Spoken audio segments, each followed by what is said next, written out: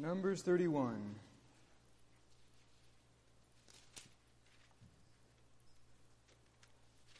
We're going to do all the way through verse 54 today. Let's pray and then we will dig in. Numbers chapter 31. Let's pray together.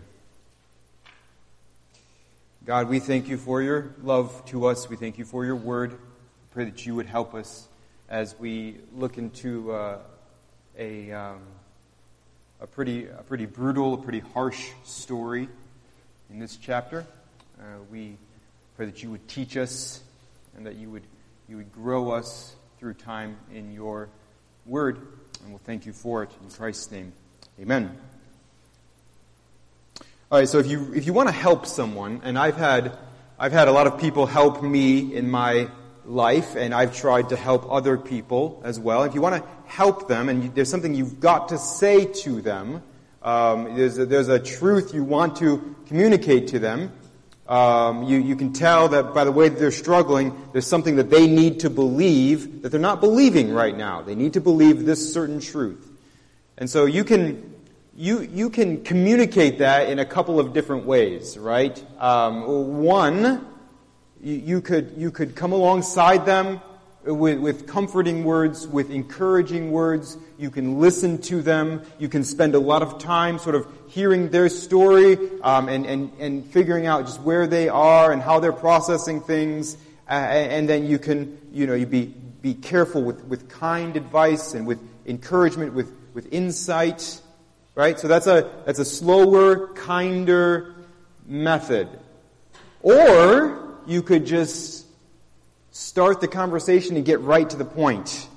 Just say, I don't know how to tell you this, but here's what you need to hear. So I'm just gonna say it because you need to hear it. You need to believe it. Your thinking is all messed up. Here's what you have to understand. And so we're just gonna get into it. I'm just gonna say it. So that's the cold, hard truth method, right? You have the friendly, kind, encouragement kind of way, which a lot of times that's the best way to go about it. And then you have the other kind where, hey, here's where you're wrong, here's what you need to believe. And Scripture actually, in its own way, has both kinds of communication styles. There are a lot of verses in the Bible, a lot of passages in the Bible that it's just like they're coming alongside of us and they're encouraging us and they're comforting us and they're reminding us that God's grace is good for us. His mercies are new to us every day, no matter what's happening. And so it's this kind, patient encouragement, and you can kind of sense the tone of it as you read those passages. And then there are other chapters in Scripture that just come at you with the cold, hard truth. Our chapter today just presents the brutal, hard truth that God wants us to hear. God wants us to hear His truth, and He brings it to us in different ways. The Bible is a very diverse book. Today, let's humble ourselves under the Word of God. It's a difficult chapter to wrestle with, but it's necessary. It's important. What we have to believe about the Bible, I've been thinking about this a lot this week, there's two ways to look at the sufficiency of Scripture. There's the nice way to look at it, which says basically everything you need is in the Bible. Everything you need to hear is in the Bible, right? All the truth that you need is in the Bible. That's the nice way of saying it. The other way to say it is to say, if it's in the Bible, then you need it. If it's in the Bible, then it's necessary. It is true that everything in the Bible, or that everything we need is in the Bible, but it's also true that everything is in the Bible we need. So what's the difference between those two? Well, the difference between those two is you can't leave out Numbers 31. If Numbers 31 is in the Bible between 30 and 32, where it should be mathematically, then we need it. If it's in the Word of God, then we need it. We need to hear it, we need to read it, we need to wrestle with it. If it's in there, then it's necessary for us. So we're going to look at this cold, hard truth in God's Word. We're going to look at Numbers chapter 31. All right, so let's just start working our way through this chapter. Numbers chapter 31, beginning in verse 1, the Lord spoke to Moses, saying, "Avenge the people of Israel on the Midianites. Afterward you shall be gathered to your people." So Moses spoke to the people, saying, "Arm men from among you for the war, that they may go against Midian to execute the Lord's vengeance on Midian. You shall send 1,000 from each of the tribes of Israel to the war." So there were provided, out of the thousands of Israel, 1,000 from each tribe, 12,000 armed for war. And Moses sent them to the war, 1,000 from each tribe, together with Phinehas, the son of Eleazar the priest, with the vessels of the sanctuary, which is probably the Ark of the Covenant, and the trumpets for the alarm in his hand. The trumpets were there to signify and call upon God to help them. They warred against, verse 7, they warred against Midian as the Lord commanded Moses, and killed every male. They killed the kings of Midian with the rest of their slain, Evi, Rechem, Zur, Hur, and Reba, the 5 kings of Midian. And they also killed Balaam, the son of Beor, with the sword. And the people of Israel took captive the women of Midian and their little ones. And they took as plunder all their cattle, their flocks, and all their goods, all their cities and the places where they lived, and all their encampments they burned with fire, and took all the spoil and all the plunder, both of man and of beast. Then they brought the captives and the plunder and the spoil to Moses and to Eleazar the priest and to the congregation of the people of Israel at the camp on the plains of Moab by the Jordan at Jericho. Moses and Eleazar the priest, in verse 13, and all the chiefs of the congregation went to meet them outside the camp.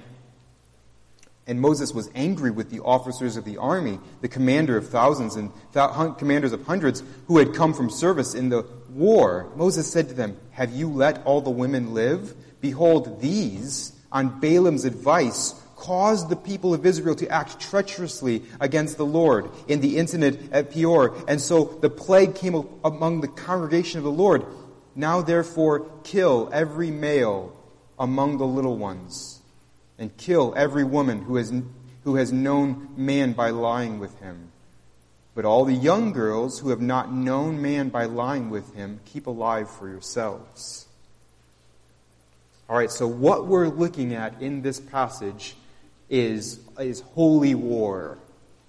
If you accept biblical wisdom, right? If you're a Bible person, then you could read through the Bible and you could see that there are 2 kinds of war that are acceptable. There are 2 kinds of war that are acceptable. One is what we would call a just war, right? A just war is when human leadership decides that they must go to war in order to protect their people. So they have good cause, they have good reason to go to war. When a human government decides that we have to, this is our only good course of action, because war is awful, and we understand that. And to think about it is just heartbreaking. We understand that, but sometimes it is necessary. So sometimes human government has to decide that yes, we have to go to war. So that's just war. But what we're looking at here is holy war. This is the only other kind of war that the Bible allows for, and it's a holy war. Now we have to be very careful because there are people today in our world that would say what they're doing is holy war. It's not. Holy war. We know a war is a holy war because it is commanded by God. And we see this here in chapter 31. God has decided to execute judgment upon the Midianites. So this particular branch of Midianites has been wicked and idolatrous for hundreds of years before this. And most recently, they had attempted to turn the Israelites away from God, to seduce them, literally seduce them to worship the false gods of the Midianites. The Midianites sent their women in to the Israelite men and tempted them into ritual idol worship. They tried to seduce them into that, to entice them with physical intimacy, physical pleasure. And it worked. If you remember a few chapters ago, the Israelite men turned to adultery, like physical adultery, but they also turned to idolatry. They were treacherous before the Lord. They betrayed their wives and their families, but they betrayed their God as well. They went after and worshipped false gods. And if you remember, God's anger came down upon His people. He sent a plague among His people. So God is not just judging the Midianites for this. God judged His own people as well. Thousands of them died. And we see here in chapter 31 that terrible act by the Midianites, it was the final straw. God is a patient God, but His patience with the Midianites had finally run out. And so He executed terrible judgment against them. And that's what we're seeing in this passage. I want us to remember, I want us to keep a hold of this morning, that everything that's in the Bible is necessary for us. Everything in the Bible is necessary for us. I was thinking about this morning. I didn't hear this chapter. I didn't read this chapter. I didn't have this chapter taught to me when I was in elementary school or middle school. I learned this chapter. I learned about Holy War after I was in college, is when I really started to think about it.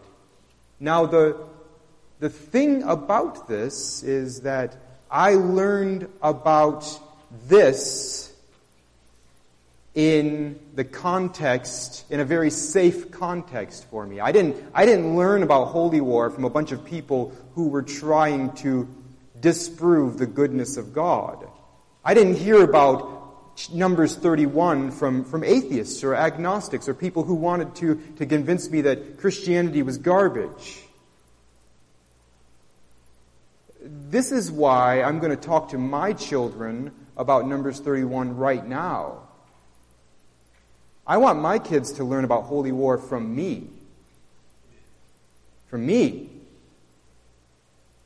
They're going to have a lot of questions about why God did this. I want them to ask me those questions. Not that I'm going to have all the good answers, but I want them to get introduced to hard truths in the Bible in a safe place. Does that make sense? And so if you're sitting there wondering, why in the world is Steve talking about this on a Sunday morning? Well, A, this is my A finger, I guess. A, it's because it's what's next. But B, I want your kids to hear this from me. I want them to go home and talk to you about it. I don't want them to hear it from some professor in some college somewhere trying to tell them why they're an idiot for loving the Bible. Why they're an idiot for loving God. Let's wrestle through this now. So anyhow, what we see here is the fierce, holy anger of God towards sin. That's what we see in this passage. And so if you work your way through the story, it sort of starts here in Numbers 31. The story of God's holy war against the Canaanites. There's only two holy wars, right? There's this one, There's this one, this one that starts here in Numbers 31, and it's going to go through Deuteronomy and go through Joshua. It's going to be God's war against the Canaanites. It's His judgment upon the Canaanites. And we get the beginnings of it here. The first rounds of battle here. God is waging war against the Canaanites. And in this case, what it means, and we saw that clearly, is that all of the people of the Midianites, no matter what age they were, no matter what gender they were all going to be put to death, except for the young virgin girls. They're the only ones who are allowed to live. Everyone else is destroyed. Everyone else is killed. Do you understand what God is doing here? He's putting an end to this branch of Midianites. He's putting an end to them. They're going to be wiped off the face of the earth. They have sinned, and they have flaunted their sin, and they have attacked God's people, and they have done it for hundreds of years, and God has finally said, enough.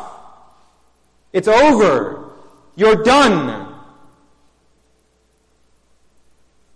Now we do have to mention, I have to mention this really quickly here.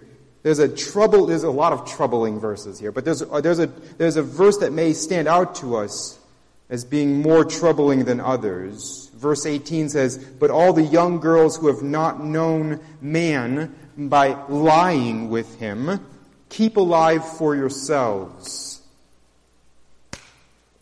And so God, it depended on if the Canaanites that they were, or the war that they were waging, if the war that they were waging was far away from the land of Canaan, then God would allow for prisoners of war. He didn't have them just destroy everybody.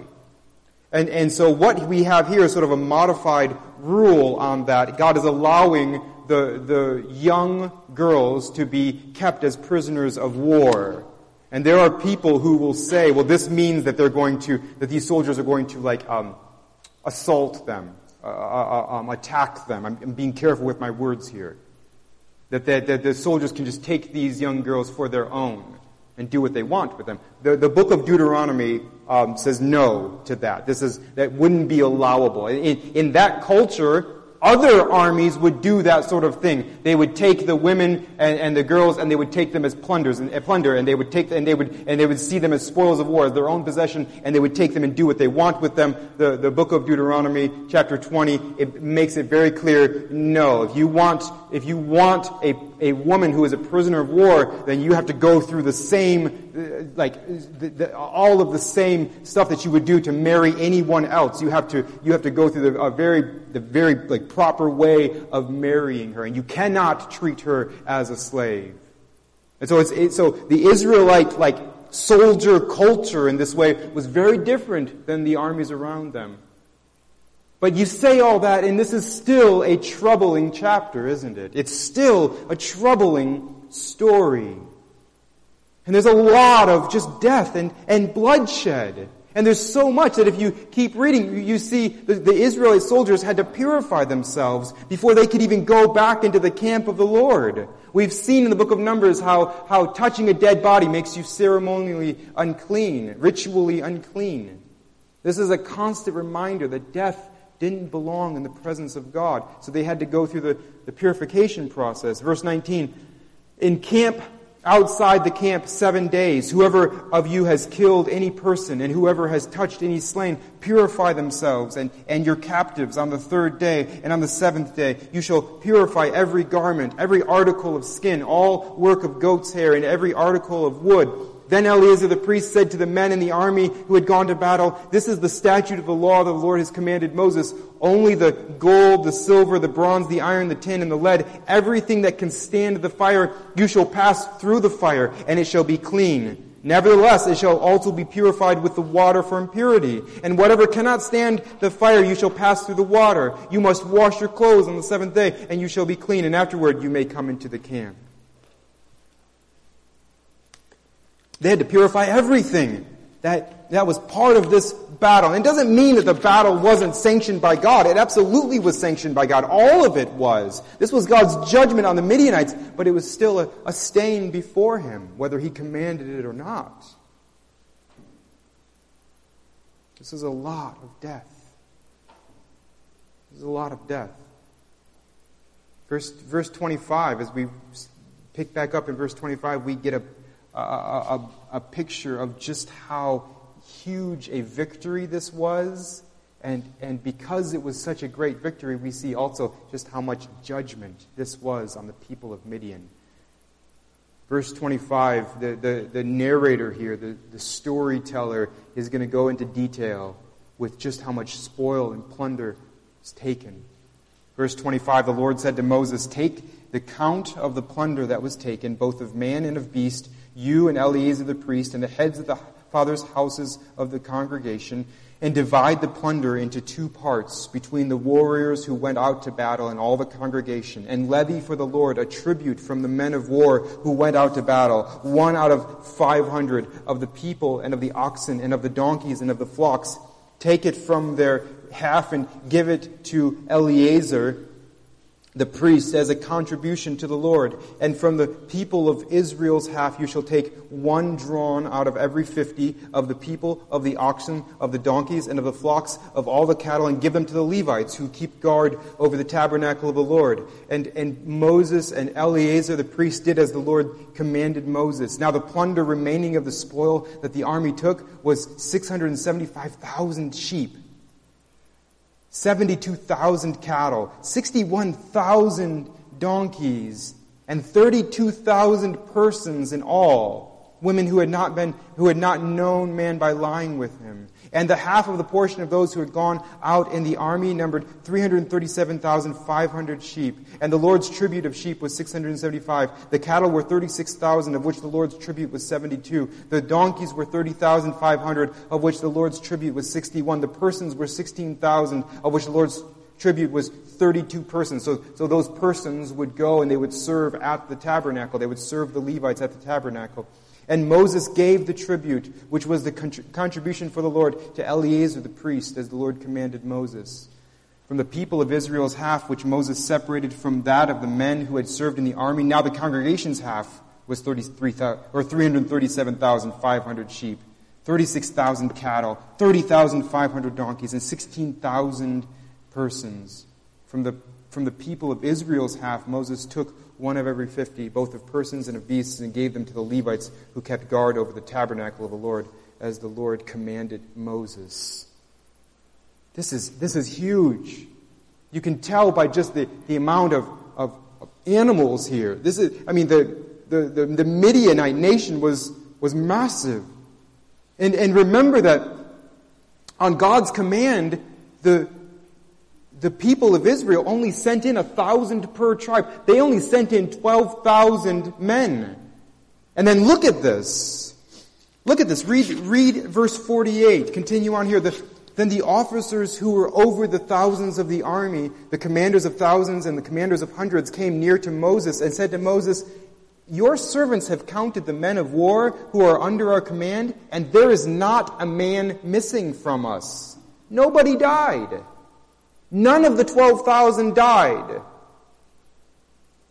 And the commanders realized this is God's doing, right? And then and this would have been very unheard of, soldier culture in the ancient Near East. This would have been very unheard of among the rest of the surrounding nations.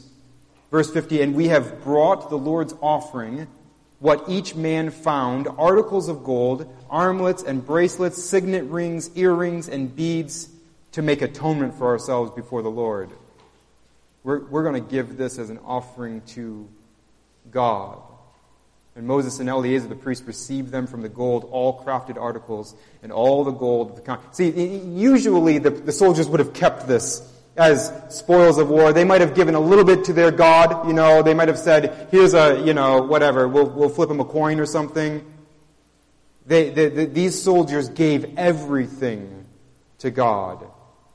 Verse 52, and all the gold of the contribution that they presented to the Lord from the commanders of thousands, the commanders of hundreds, was 16,750 shekels. The men in the army had each taken plunder for himself. And Moses and Eleazar the priest received the gold from the commanders of thousands and of hundreds and brought it in the tent of meeting as a memorial for the people of Israel before the Lord.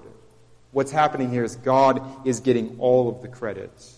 These soldiers are realizing this has not been a human war. This has been a holy war. This is God executing vengeance, executing judgment on the Midianites. Now, I've said a couple of times that since this is in the Bible, we need to hear it. And so then why do we need to hear this? Why do we need to hear this? There are probably dozens of answers to that, but I'm just going to give two. Two things I want us to think about. Two reasons we need to hear this story. First, number one, this chapter fixes our mind on the other holy war. This chapter fixes our mind on the other holy war. I mentioned that there are only two holy wars. You have this one, which is really just part of the holy war that God wages against the Canaanites as He's bringing His people into the promised land. This is blessing for the people of God, but it is also judgment on the people who had been living in Canaan. So it is judgment on those people because of their sin. And so that's the first holy war. The second one, the one to come, is when Jesus Christ returns and He executes judgment. He will gather to Himself all who have trusted in Him. All who have seen that they are just like the Midianites. We are just like the Midianites. We deserve the horrifying wrath of God. That would be justice for us. That's what we deserve. But then for those of us who have seen that by God's grace that we have believed that Jesus Christ died the death that we deserve. He was blasted with the holy anger of God for our sin so that we wouldn't have to be. And we've taken refuge in Him. We've believed that He has saved us. For all those who have believed the gospel of Jesus Christ, when Jesus returns to execute judgment on the unbelievers, we will be safe. We will be gathered to Him. But He will wage war against His enemies, against those who have rejected Him. I pray this morning that you have trusted Christ as your Savior. Please see Jesus as your only hope to be forgiven for your sins. What He did on the cross is the only way your sins can be paid for. The only way that you will be excused, that you will be safe, that you will find refuge when God's wrath comes down. This chapter here is horrifying. It's horrifying. If you're like me, you've got some questions about this. But by God's grace, if we have been convinced by the Spirit of God that God is always good, I hope that's your story this morning. I hope that you have humbled yourself by God's grace under just the sovereignty and the wisdom and the goodness of God and His mind. And you've said, my mind doesn't have to fit everything together. I don't have to be able to put every piece together because I believe God has and He is always good. So if you can believe that God is always good, and if you can believe that His word is always true. So I don't want my daughter to go to college and have to jettison one of those two things. All right, either I stop believing that God is always good, or I stop believing that His word is always true. I don't want her to have to leave one of those truths behind. I want her to be able to grab onto both of those, hold on to both of them. And sometimes that means that we're left with some sidebar questions that we don't have the answers to. But we just trust God is always good, His word is always true. And if we humble ourselves under those two truths this morning, we see God hates sin. That's what this is about. And this chapter fixes our mind on the holy war to come. It helps us. It helps us to be patient. God's patience will one day run out. And until it does, we can trust in His wisdom. We don't have to fix everything. We can be patient and trust God.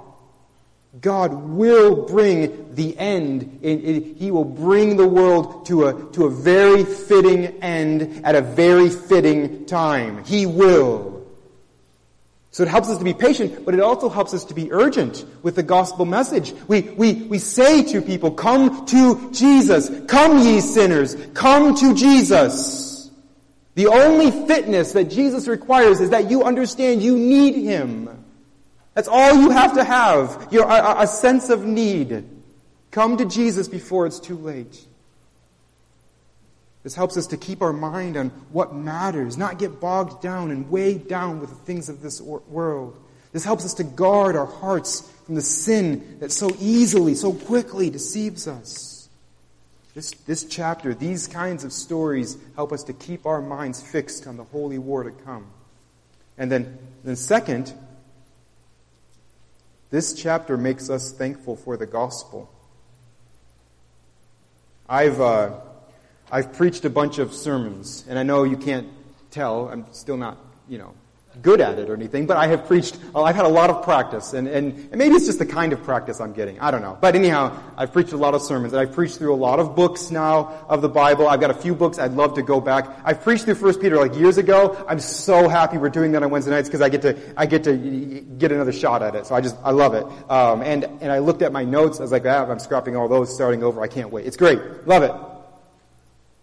And so you preach through books, and then you start to get some favorite passages, right? And so when I do weddings or funerals, or if some idiot somewhere wants me to come guest speak, I have passages that I love the sermons that I love to get out of the filing cabinet and to preach again, because I just love those passages. They're so comforting. And I know that when, like, my wife or children are struggling, or when I'm encouraging someone at church, there are just these great verses in the Bible. All things work together for good. Greater is He that is in you. He will complete the good work He's begun in you. His yoke is easy. His burden is light. He is preparing a place for you. He will come again and bring you to Himself. You will be with Him forever. He will wipe away every tear from your eye. He's the God of all comfort, peace that passes all understanding. I love those. Those are great, right? I know that when my wife is discouraged, I know enough about being a husband that probably the best thing isn't to put my arm around her and say, hey, remember when God wiped out the Midianites in Numbers 31? Buck up, little camper.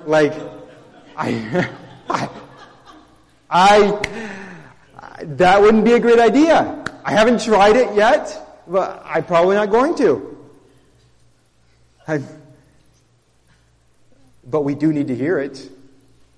When we come to Numbers 31 in our Bible reading, when it comes up in the sermon series, we need to hear it and we need to remember. We need to remember because on one level, we know how wonderful the gospel is because we just hear it in Jesus when He says, come to me, my yoke is easy, my burden is light. Come to me, all you who are heavy laden, come to me, I will give you rest. You drink from this water, you will never thirst again. And so we hear that, and it's wonderful, but then you also hear how wonderful the gospel is when you see in Numbers 31 how much God hates our sin. We cannot understand how much God loves us in Christ if we don't understand how much God hates our sin. So let's not look away from passages like this. Let's not downplay them. Let's not say, oh, the narrator was probably just exaggerating there. This is a war story. Let's not go down that road. Let's believe the word of God. Let's see the fierce wrath of God against the sin of the Midianites. Because that's how we start to see what we deserve for our sin. And when we start to see what we deserve for our sin, we see what Christ endured to save us. Once we get a really good handle on God's wrath against sin, we start to get a much better handle on all that Christ endured in order to save us. And we start to say more and more and more, hallelujah, what a Savior. Let's pray together. God, we thank you for your love for us, and we thank you for every chapter of the Bible. And we know that they're here because you want us to hear them. We believe that. You want us to read them. You want us to wrestle with them. You want us to either be encouraged by them or you want us to be humbled and thankful. You want to do work in us. And so we pray that by your Spirit you would do that today. In Christ's name, amen.